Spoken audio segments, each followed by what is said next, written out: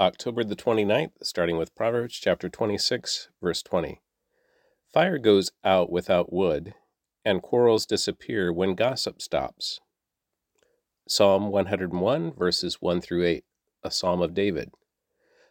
I will sing of your love and justice, Lord. I will praise you with songs. I will be careful to live a blameless life. When will you come to help me? I will lead a life of integrity in my own home. I will refuse to look at anything vile and vulgar. I hate all who deal crookedly. I will have nothing to do with them. I will reject perverse ideas and stay away from every evil. I will not tolerate people who slander their neighbors. I will not endure conceit and pride. I will search for faithful people to be my companions.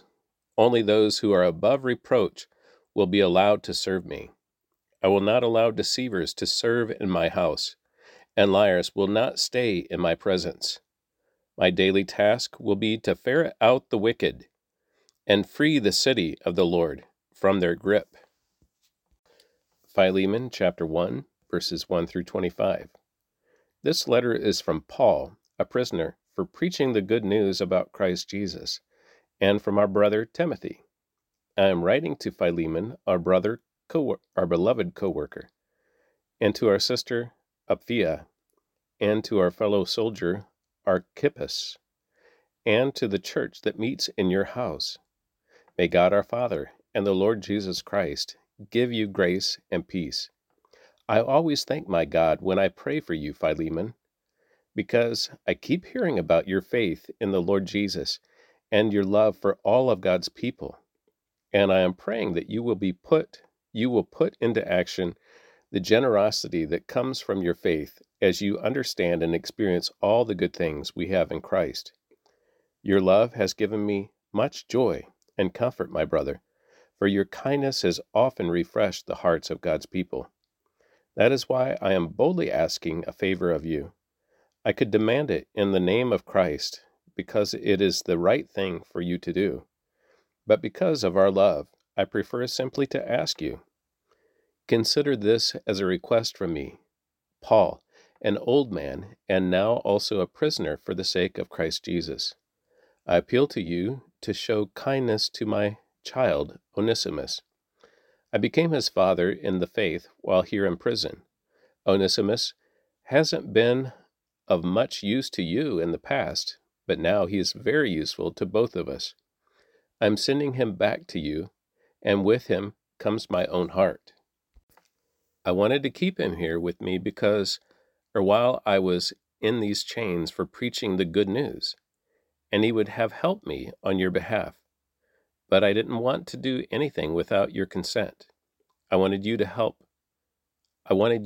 because you were willing, not because you were forced. It seems you lost Onesimus for a little while so that you could have him back forever. He is no longer like a slave to you. He is more than a slave, for he is a beloved brother, especially to me. Now, he will mean much more to you, both as a man and as a brother in the Lord. So, if you consider me your partner, welcome him as you would welcome me. If he has wronged you in any way or owes you anything, charge it to me. I, Paul, write this with my own hand. I will repay it. And I won't mention that you owe me your very soul. Yes, my brother, please do me this favor for the Lord's sake, giving me this encouragement in Christ. I am confident as I write this letter that you will do what I ask and even more.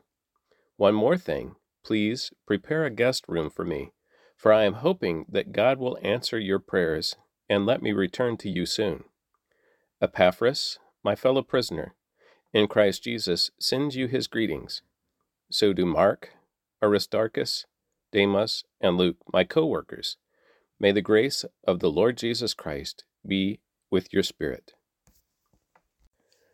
Lamentations chapter 1, verse 1 through chapter 2, verse 22. Jerusalem, once so full of people, is now deserted. She who was once great among the nations now sits alone like a widow. Once the queen of all the earth, she is now a slave. She sobs through the night, Tears stream down her cheeks. Among all her lovers, there is no one left to comfort her. All her friends have betrayed her and become her enemies. Judah has been led away into captivity, oppressed with cruel slavery. She lives among the foreign nations and has no place of rest. Her enemies have chased her down, and she has nowhere to turn. The roads to Jerusalem are in mourning, for crowds no longer come to celebrate the festivals. The city gates are silent. Her priests groan. Her young women are crying. Now bitter is her fate. Her oppressors have become her masters, and her enemies prosper, for the Lord has punished Jerusalem for her many sins. Her children have been captured and taken away to distant lands. All the majesty of beautiful Jerusalem has been stripped away. Her princes are like starving deer searching for pasture. They are too weak to run from the pursuing enemy. In the midst of her sadness and wondering, Jerusalem remembers her ancient splendor. But now she has fallen to her enemy, and there is no one to help her. Her enemy struck her down and laughed as she fell. Jerusalem has sinned greatly, so she has been tossed away like a filthy rag. All who once honored her now despise her, for they have seen her stripped naked and humiliated. All she can do is groan and hide her face. She defiled herself with immorality and gave no thought to her future. Now she lies in the gutter with no one to lift her out. Lord, see my misery, she cries. The enemy has triumphed. The enemy has plundered her completely, taking every precious thing she owns. She has seen foreigners violate her sacred temple, the place the Lord had forbidden them to enter. Her people groan as they search for bread. They have sold their treasures for food to stay alive. O Lord, look, she mourns, and see how I'm despised. Does it mean nothing to you, all you who pass by? Look around and see if there is any suffering like mine, which the Lord brought on me when he erupted in fierce anger. He has sent fire from heaven that burns in my bones. He has placed a trap in my path and turned me back. He has left me devastated, racked with sickness all day long. He wove my sins into ropes to hitch me to a yoke of captivity. The Lord sapped my strength and turned me over to my enemies. I am helpless in their hands. The Lord has treated my mighty men with contempt.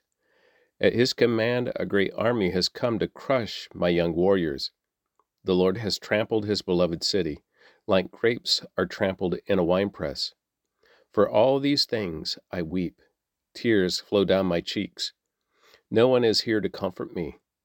Any who might encourage me are far away. My children have no future, for the enemy has conquered us. Jerusalem reaches out for help, but no one comforts her. Regarding his people Israel, the Lord has said, "Let their neighbors be their enemies. Let them be thrown away like a filthy rag." The Lord is right, Jerusalem says, for I rebelled against him. Listen, people everywhere, look upon my anguish and despair. For my sons and daughters have been taken captive to distant lands. I begged my allies for help, but they betrayed me. My priests and leaders starved to death in the city, even as they searched for food to save their lives. Lord, see my anguish. My heart is broken and my soul despairs, for I have rebelled against you. In the streets the sword kills, and at home there is only death. Others heard my groans, but no one turned to comfort me. When my enemies heard about my troubles, they were happy to see what you had done.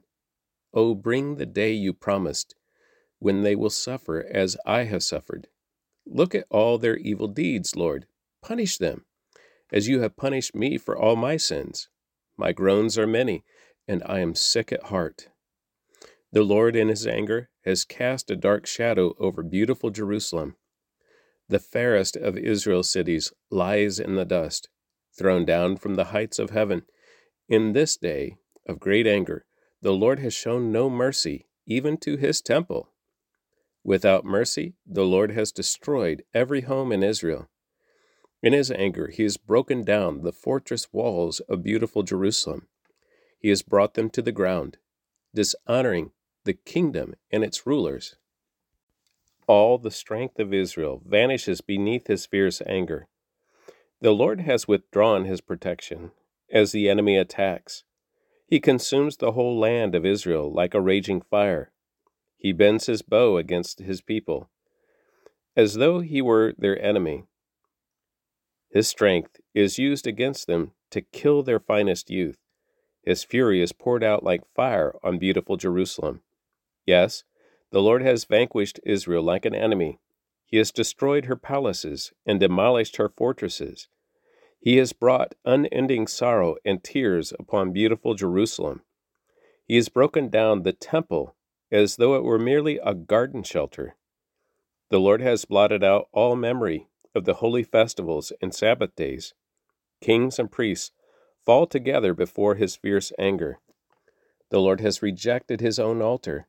He despises his own sanctuary. He has given Jerusalem's palaces to her enemies. They shout in the Lord's temple as though it were a day of celebration.